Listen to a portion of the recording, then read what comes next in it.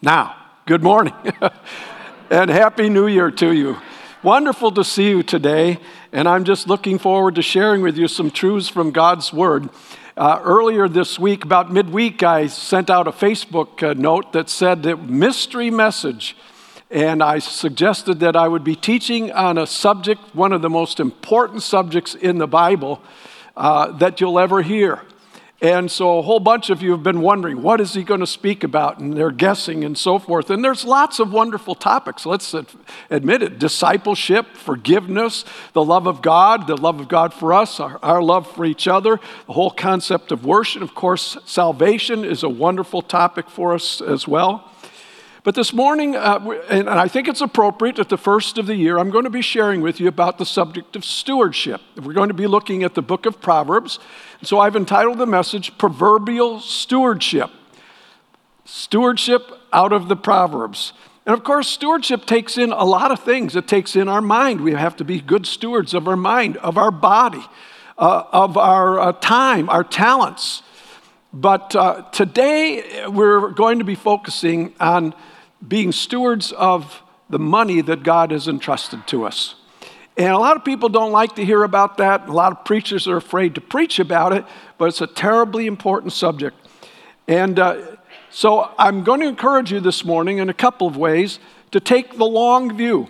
You may not be able to appropriate all of the principles I'm going to share with you immediately. You may have to work up to it. But you desperately need to work up to all of these principles that I'm going to be sharing with you. And secondly, if you don't like what I say this morning, you're really not arguing with me. You're arguing with the wisest and wealthiest man who's ever lived, Solomon. And so last night I said that nobody was sleeping because they were so mad at me they couldn't fall asleep. But so I'm just urging you to tune in. And also I want to share with you that I'm just an old man who has actually lived all of these principles all my life. That's the truth. And so I share them with you out of abundance of experience. Well, down to what we're really talking about today. If in the last 3 months, the economy of the United States has been on a roller coaster. Everybody would admit that, especially as related to the stock market. Now, in every other way, our economy is doing really quite well. And if we miss this reality, we don't see both sides. And for example, unemployment has been below 4% for about the last 4 quarters. I've rarely seen that in my lifetime because always before, unemployment was considered anything slightly above or at 4%. 5% even was considered full employment. Here we are. The latest was 3.9%, but the labor participation rate was increased. We've had actual wage increases, maybe not you, but across the nation, we've experienced that. 2017, wages increased 3% over 2016. Same thing, 2018, 3% over 2017. And literally, when measured against inflation, we've enjoyed a 2% increase across the nation over inflation. The dollar is strong all over the world. And so we've got these two different things. If you're looking at the stock market, of course, that's a different story. If you've invested in 401k plans or IRA plans, and incidentally, a majority of people are in fact invested in those kinds of instruments, or it's just your own personal investment, you have seen the stock market take a hit, almost in bear territory, 15 to 20% loss. And this can be really scary. It really can, unless. You see, a person who understands God's economy and the way God works with us in our lives, in our economy, and he's managing God's assets, God's resources, and that he's entrusted to us, we manage it, those people and the ups and downs of the market, it should never faze us. Shouldn't even faze us. For one thing, what goes down almost always comes up. For the history of America, that's been true. So that's just one obvious reason. But for a Christian takes on a whole different perspective. You see, you don't own what you think you own. It's not yours. It's God's. And that's an important principle to understand. And when a Christian understands that, he just isn't worried about what's happening around him. There are two emotions that govern too many people's actions when it comes to money. And most financial advisors will tell you about this: fear and greed. Fear and greed. And those two emotions should never enter the heart and the mind of a Christian. Should never be a part of our mindset whatsoever. So I'm going to start then with our central truth for the morning. And here it is. Hold no thing dear, and do not fear. Jesus made the first half really clear in Matthew chapter 6, verse 24. No one can serve two masters, for you will hate one and love the other. You will be devoted to one and despise the other. You cannot serve both God and money. So, we don't clutch money to ourselves or resources to ourselves in greed, just wanting more and more. And we don't fear when it looks as though it's going away. Hold nothing dear. And never fear, do not fear. You see, if God wants to allocate what he's entrusted to you to someone else or somewhere else, it's his business. He's in charge of the resources, your resources that you manage. And so we don't fear and we don't hold anything dear. Of course, this assumes that we're following the principles of God's management. And that's what I want to talk to you about today. We find the first principle is the principle of first fruits. Look at what it says in Proverbs chapter 3. Honor the Lord with your wealth, with the first fruits of all your crops.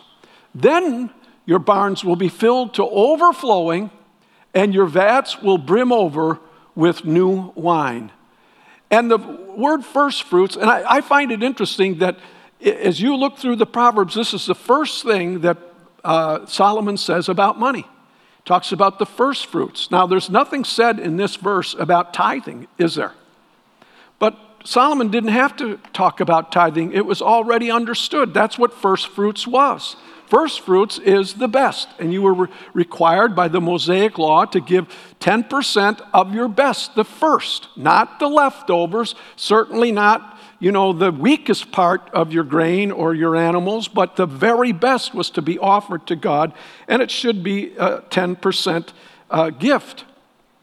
And I could use my whole time this morning, literally, if I had a roving mic, and I were to take that mic and go to different people who have expressed to us in one way or another that they have followed this idea of first fruits and a tenth of their income and more. By the way, if God has entrusted you with a lot, never stop at 10%. That would be an awful thing to do in my judgment. So in any case, if I were to hand that mic to different people, they would tell you stories of how over time they've continued to give to the Lord, and how he's blessed them so that their barns were filled to overflowing. And it's a wonderful thing to practice that and to enjoy watching God do that in our lives. But what happens if we're disobedient to this principle?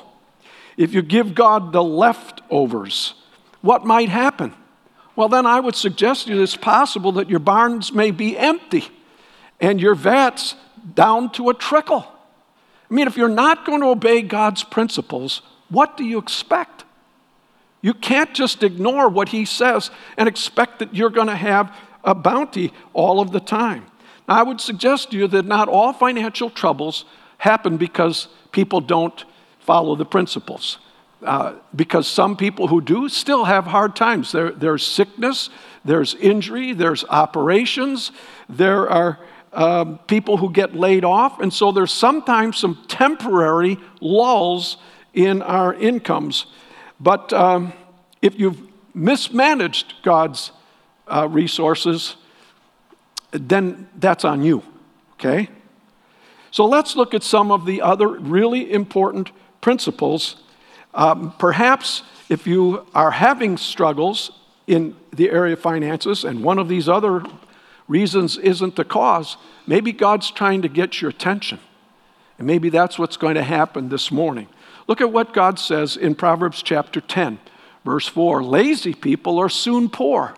Hard workers get rich. You're going to see Solomon talk about hard work throughout this morning. Hard work, he emphasizes. A wise youth harvests in the summer. I love that, a wise youth. But one who sleeps during harvest is a disgrace. Now, that's a self-evident truth, is it not? I don't think so. Not in our culture today, not in America today, where we have an increasingly entitlement kind of mentality in our society.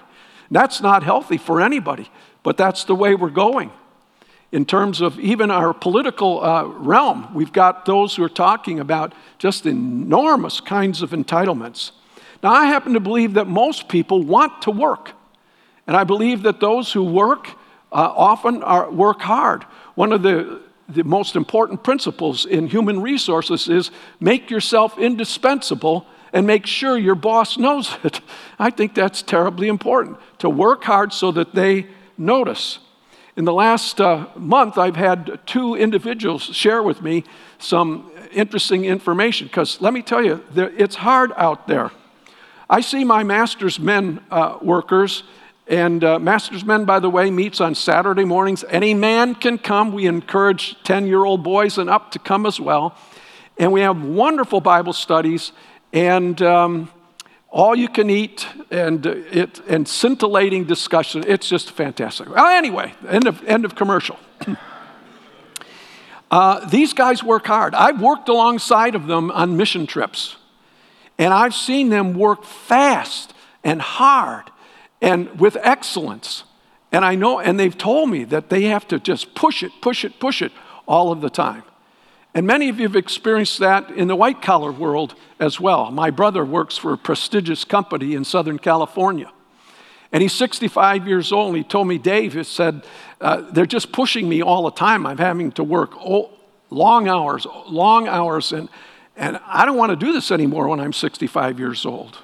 Well, in any case, I have these 2 friends. One lives very close to me, and he shared with me, he said, I figured out that he was trying to sell his house, and I wondered why. Great neighbors. And so I said to him, why are you moving? He said, well, I quit my job. You quit your job? He says, yeah. He said, I went to my boss on 3 different occasions. I said, I can't keep this up. I can't be working all week, nights, and then all weekends, phone calls in the middle of the night. He said, I can't do this. I've got 3 little girls. And finally, he wouldn't give him any help. Finally, he went the 4th time. He says, I'm done. I quit. Gave us 2 weeks' notice, and he was done. I have another friend who's working in the white-collar world, you might say, same thing. Went to his boss on a number of occasions, said, I can't keep this up. I have to have some help. Well, there's nothing I can do. I really can't help you. And sure enough, he took his resignation to his boss as well. And thank God he's found another job already. So I know it's tough out there. I realize that. But the principle still is true. Lazy people are soon poor. Hard workers get rich. Notice too who's referenced in these verses. The wise youth. So it's important for parents to teach their children how to work, to give them important tasks to do in the home. Make them responsible and work alongside them. Inspect their work. And I have another neighbor who has 3 boys, and they're all out of the house now. One, I think, is still in college. And I love to see this family, because he would, every time there was work outside to do, and there's always some kind of work to do outside, all 3 of those boys, when they were big enough to work, were out there working with mom and dad. And mom and dad were almost always working together with the 3 boys. I have no doubt in my mind that those boys learned how to work hard. And I have no doubt in my mind that in their first job, they were ready to work hard in their first job. So it's very important to teach our children how to work. And then I want to suggest to you, as long as they're working. Oh, and by the way, I remember that my dad used to say to me when I would work alongside of him, and I would be grumbling and complaining because he would never give me an allowance, And he would say, well, you're doing this because you love me. And I said, right, Dad. But in any case, we do work together as a family for love. Now, if you want to give an allowance over and above that, that's all right. But teach your kids, you're doing this as a family unit because we love each other is really what it's all about. And then teach them to tithe. Teach them to tithe. What you're making, if I give you an allowance of $1, 10 cents goes to the Lord. Just automatic. Now, my wife grew up in a Christian family. And her mother and dad taught all three of their children to tithe. And when we got married, that was already in my background as well. And we've been tithing and more, in some cases lots more, all of our lives. And it's been a wonderful, wonderful reality. You see, you can serve God with money, but you can't love money more than God. Well, and then that gives you the ability to give freely. Look at what Solomon says. Some people give much, but get back even more. How does that work? That's because God pours out the blessings. Others don't give what they should and end up poor. Whoever gives to others will get richer. Those who help others will themselves be helped. People curse those who keep all the grain. Greedy, grasping, holding on. But they bless the one who's willing to sell it. I really can't do justice to these verses in the time that I have this morning, but I've seen it in action on many occasions in my lifetime. Let me put it this way. I read many years ago in a book by Dr. George Sweeting, former president of Moody Bible Institute, and he was a Scotsman. He always told a story in reference to, Scots holding on to money, with tight fists. But he wrote and he preached, seldom resist generous impulses. They don't come that often. You don't have to be a Scot to say that. You can be a Polish person or a German person or a Swedish, it doesn't matter. Generous impulses, we all have them. But often we say no to them. Now, sometimes it's legitimate to say no to generous impulses. If you've got someone that is in your sphere of influence and that person has broken all of the principles, maybe he's lazy, maybe he's made all kinds of bad choices over and over again, maybe he's just depending on other people instead of getting down to business himself, you're hurting that person when you give to that person generously. When you enable that person to stay in that condition, you're actually hurting him.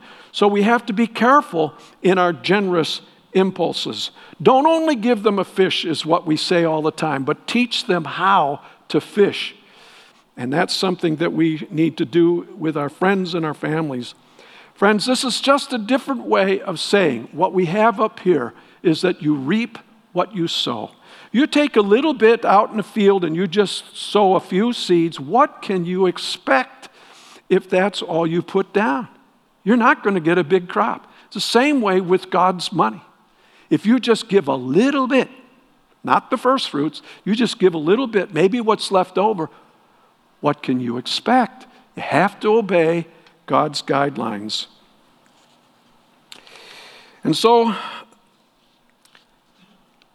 when you do have a downtime, I think what you'll experience is just what the text says. Nope, back up. I'll read it. Those who help others will themselves be helped. If you're known as a generous person in helping others, when your hard time comes, people will come to your rescue too.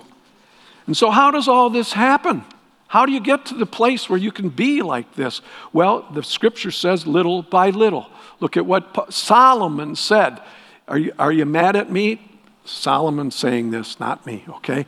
Wealth from get-rich-quick schemes quickly disappears. Wealth from hard work grows over time. We're taking the long view, little by little. Only simpletons believe everything they're told. The prudent carefully consider their steps. More about that in just a few minutes.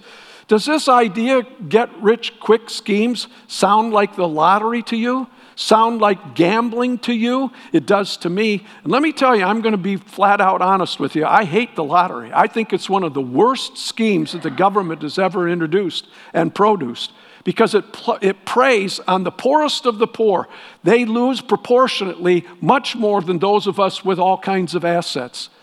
And even if they win, and the chances of winning are astronomical, even if they win, most of them, not having any idea of how to manage that kind of wealth, lose it all, and their lives are destroyed. You've read the stories over and over again. It's a wicked thing in my judgment.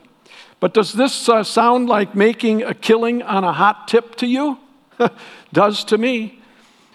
Does it sound like a hot tip that's too good to be true? How many people have fallen into that kind of a trap? A friend says, I got this down. I've got it cold. I know this is going to go. And then what happens? Only simpletons believe everything they're told. The prudent carefully consider their steps. No, you save a little bit every paycheck, little by little. And then gradually you're able to invest. And talk about investing. You need to do your homework. My son right now is looking for a particular investment, and he's got something in mind. I'm pretty sure it's going to work out okay, but I said to him, Jeff, make sure that you investigate this thoroughly. Take this investment to your CPA and let that CPA check everything out. I said, then also read Forbes magazine, read Inc. magazine, and make sure that this is one of those reliable kinds of investments, because it's promising a big return. Get-rich-quick schemes. Got to be careful. Got to be ever so careful. No, you save a little bit in every paycheck. You know, the Wesleyan revival included this idea of little by little, little at a time. Wesley, in the classes that they had, and there were thousands of classes all over England of Methodists, would teach the people to save their money a little bit at a time, and they began to do that. And then gradually they got into the place where perhaps they could start little businesses as well. And historians will tell you that out of the Wesleyan revival grew a substantial middle class over years, 20, 30, 40 years. And as a result, the British and the English nation avoided a bloody revolution such as happened in the French Revolution, because there the distinction between the very rich and the very poor was just awful. So this idea of little by little, and again, we're taking the long view. You may not be able to engage all of these principles right away, but I'm urging you to think about them carefully as we move along, because someday, I hope, you'll want to give an inheritance. Look at what it says. A good man leaves an inheritance for his children's children, but a sinner's wealth is stored up for the righteous, for somebody else. They don't even get it. Every once in a while, I hear someone say, I'm not going to give a penny to my kids. I worked hard for what I've got, and they can work hard for what they get. And they give various, reasons for that. And I never find any of those reasons worthwhile because of what this verse says. It's an honor to give an inheritance to your children. You should work towards that. You should want to do that. And I think it's something very, very important. And we have a financial advisor who used to be a part of our church and has helped many in our church. He always insists when he works on someone's will or trust, or his lawyer does, to set aside something for the Lord's work. And that's important. You don't have to set aside 10%. You've already given 10% on that money. I have in my trust, I have money that's going to come to the church that I'm attending when I die. And it's not a huge amount, but it says to my children that even in my death, I'm giving to the Lord. I think that's vitally important. And this leads us to the subject of planning. That's not going to happen without planning. Good planning and hard work, there it is again, lead to prosperity. But hasty shortcuts lead to poverty. Now look at the next verse, Proverbs 27. Be sure you know how your sheep are doing. In other words, watch your investments. Don't just put them in and then never look at it. And pay attention to the condition of your cattle. You want to know what's happening in the resources entrusted to you. Riches will not go on forever, nor do governments go on forever. If we will plan wisely about how to use and invest our money, we'll avoid most hasty shortcuts. You don't need them. And how do you plan? Most people need a budget to plan. Most people do. You know what bothers me? A lot of people don't even know how to budget. And it bothers me in our schools that in all the subjects that we have, we've got math subjects, we've got social science, we've got science, but we don't teach personal finance. We don't teach family finance. And sadly, many parents either don't think about it or they just assume their kids will pick up on it, don't teach their children how to save and to invest and to purchase things and how you do that in the best way. So budgeting is an important way to plan. But then there are many here, maybe some, I don't know, who maybe have resources, God's blessed them with resources so that they don't have to budget anymore. But you still need to plan. You still need to plan. You still need to plan so that you'll not waste God's resources. That's what I was suggesting a few minutes ago, wasting God's resources. And you need to plan to distinguish between needs and wants and luxuries. Now, God is so gracious that He gives us lots of luxuries. If you doubt that, I just encourage you to take a trip to Haiti. The first trip I took to Haiti, and many of us came back the same way. I came back and I walked into my house and I said, honey, we live in luxury.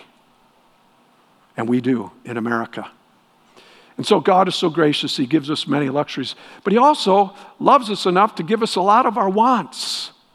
And I believe that if we're following His plan, He always gives us our needs.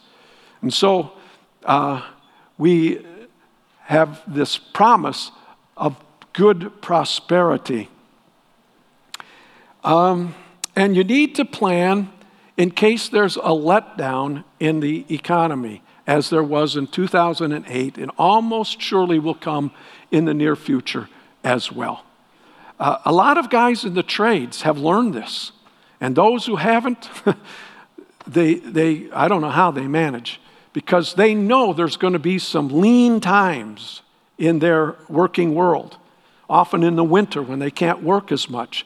They have to plan ahead, and they have to save up for those contingencies. Now listen to me carefully. I hope you've been listening the whole time this morning.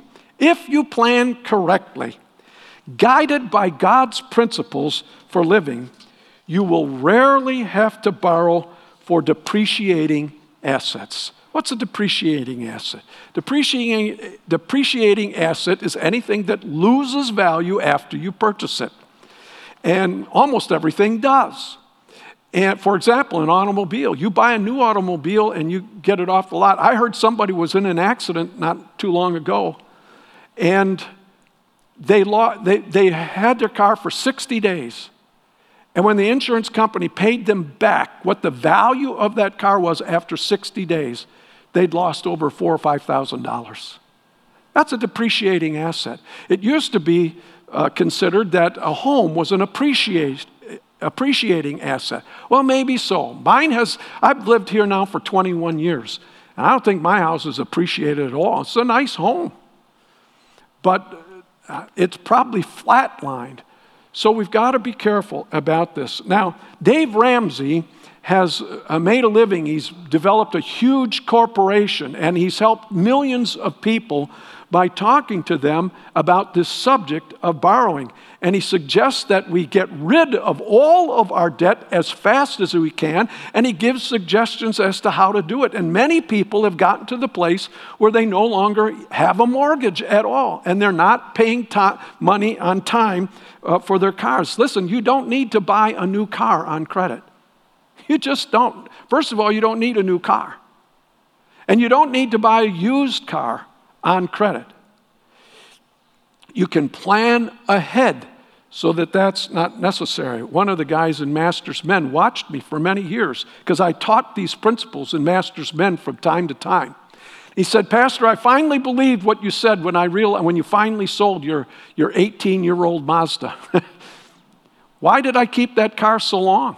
I kept it that long because I was putting money aside so that the next car, used car, I would be able to pay cash for. Many people practice this principle, and you can do it if you plan.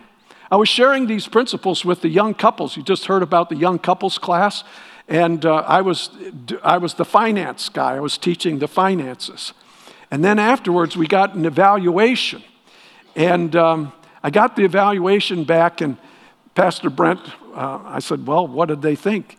And so the evaluation came back, "Well, Pastor Dave's an old guy, and that may have worked back then, but it doesn't work anymore."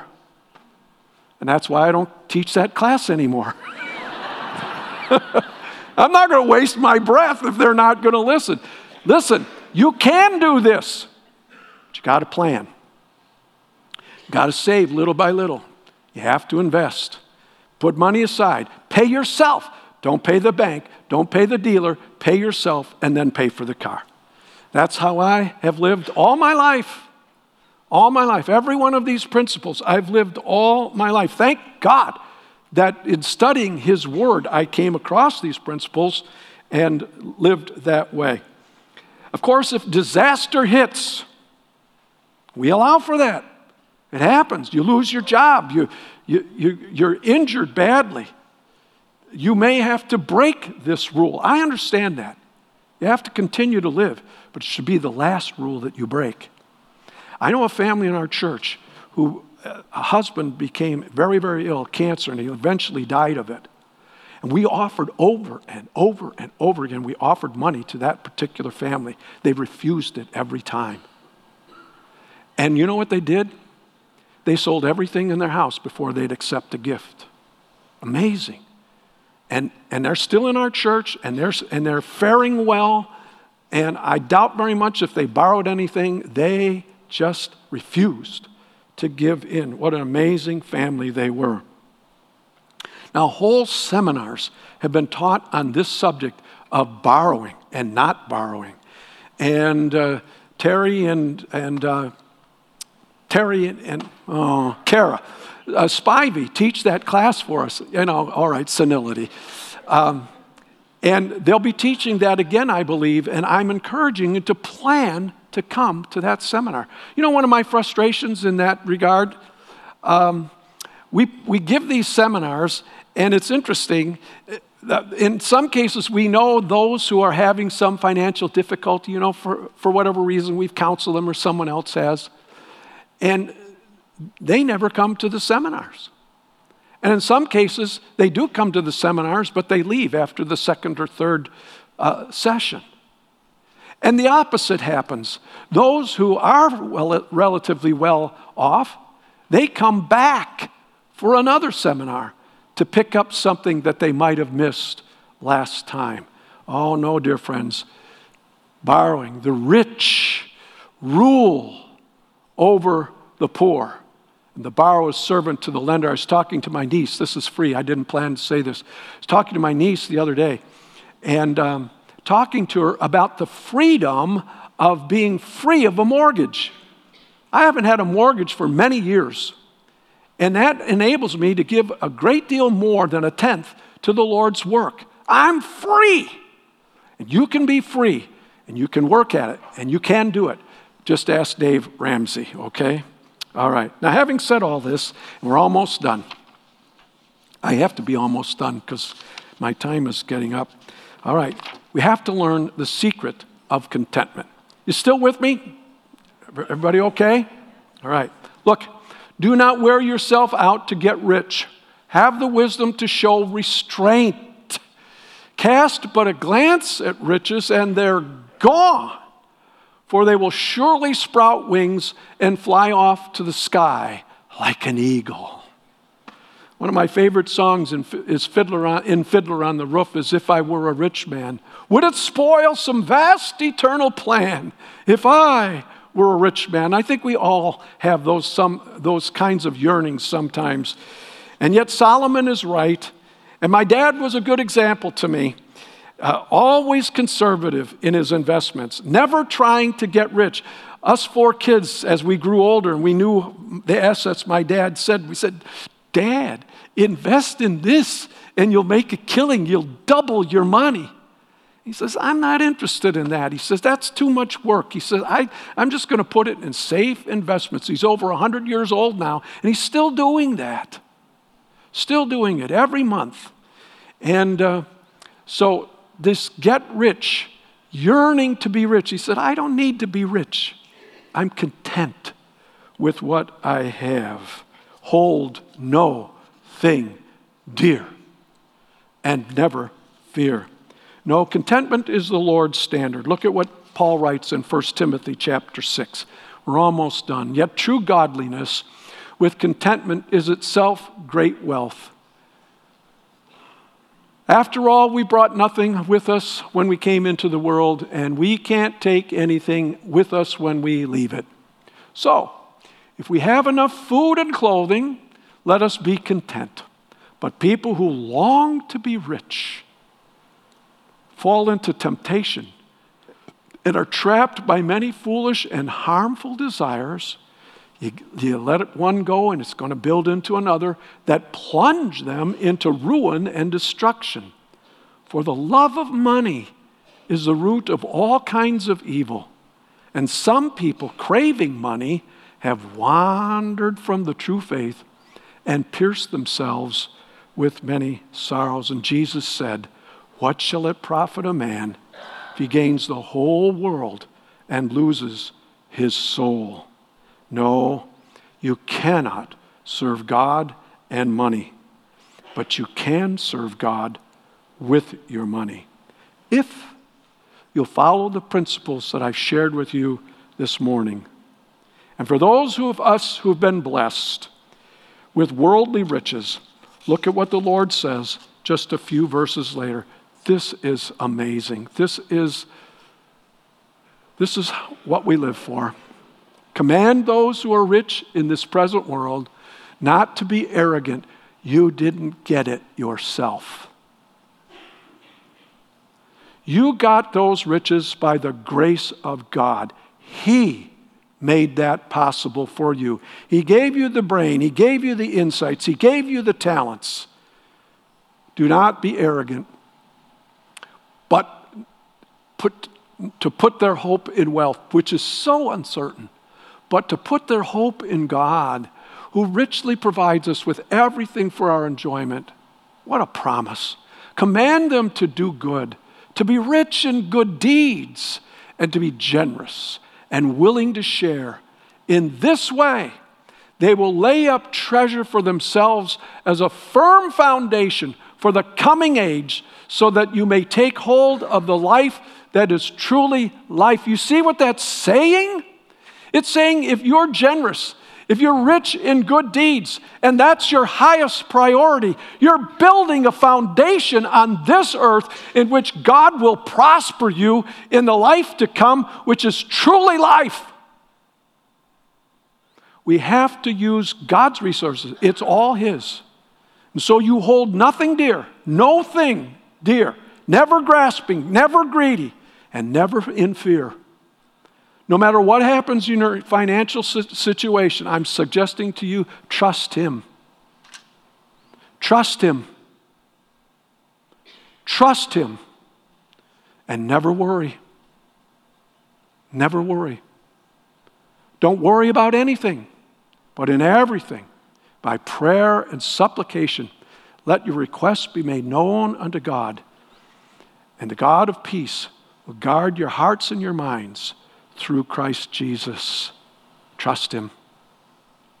Never worry. Let's stand for prayer. Father in heaven, we come to you now, and I ask you to bring the Holy Spirit into our presence to cement these biblical concepts in our hearts. Don't let anybody leave this place fighting with you about these things, but appropriate them as they are able, and the sooner the better. Make it so, I pray, for our good and your glory. Amen.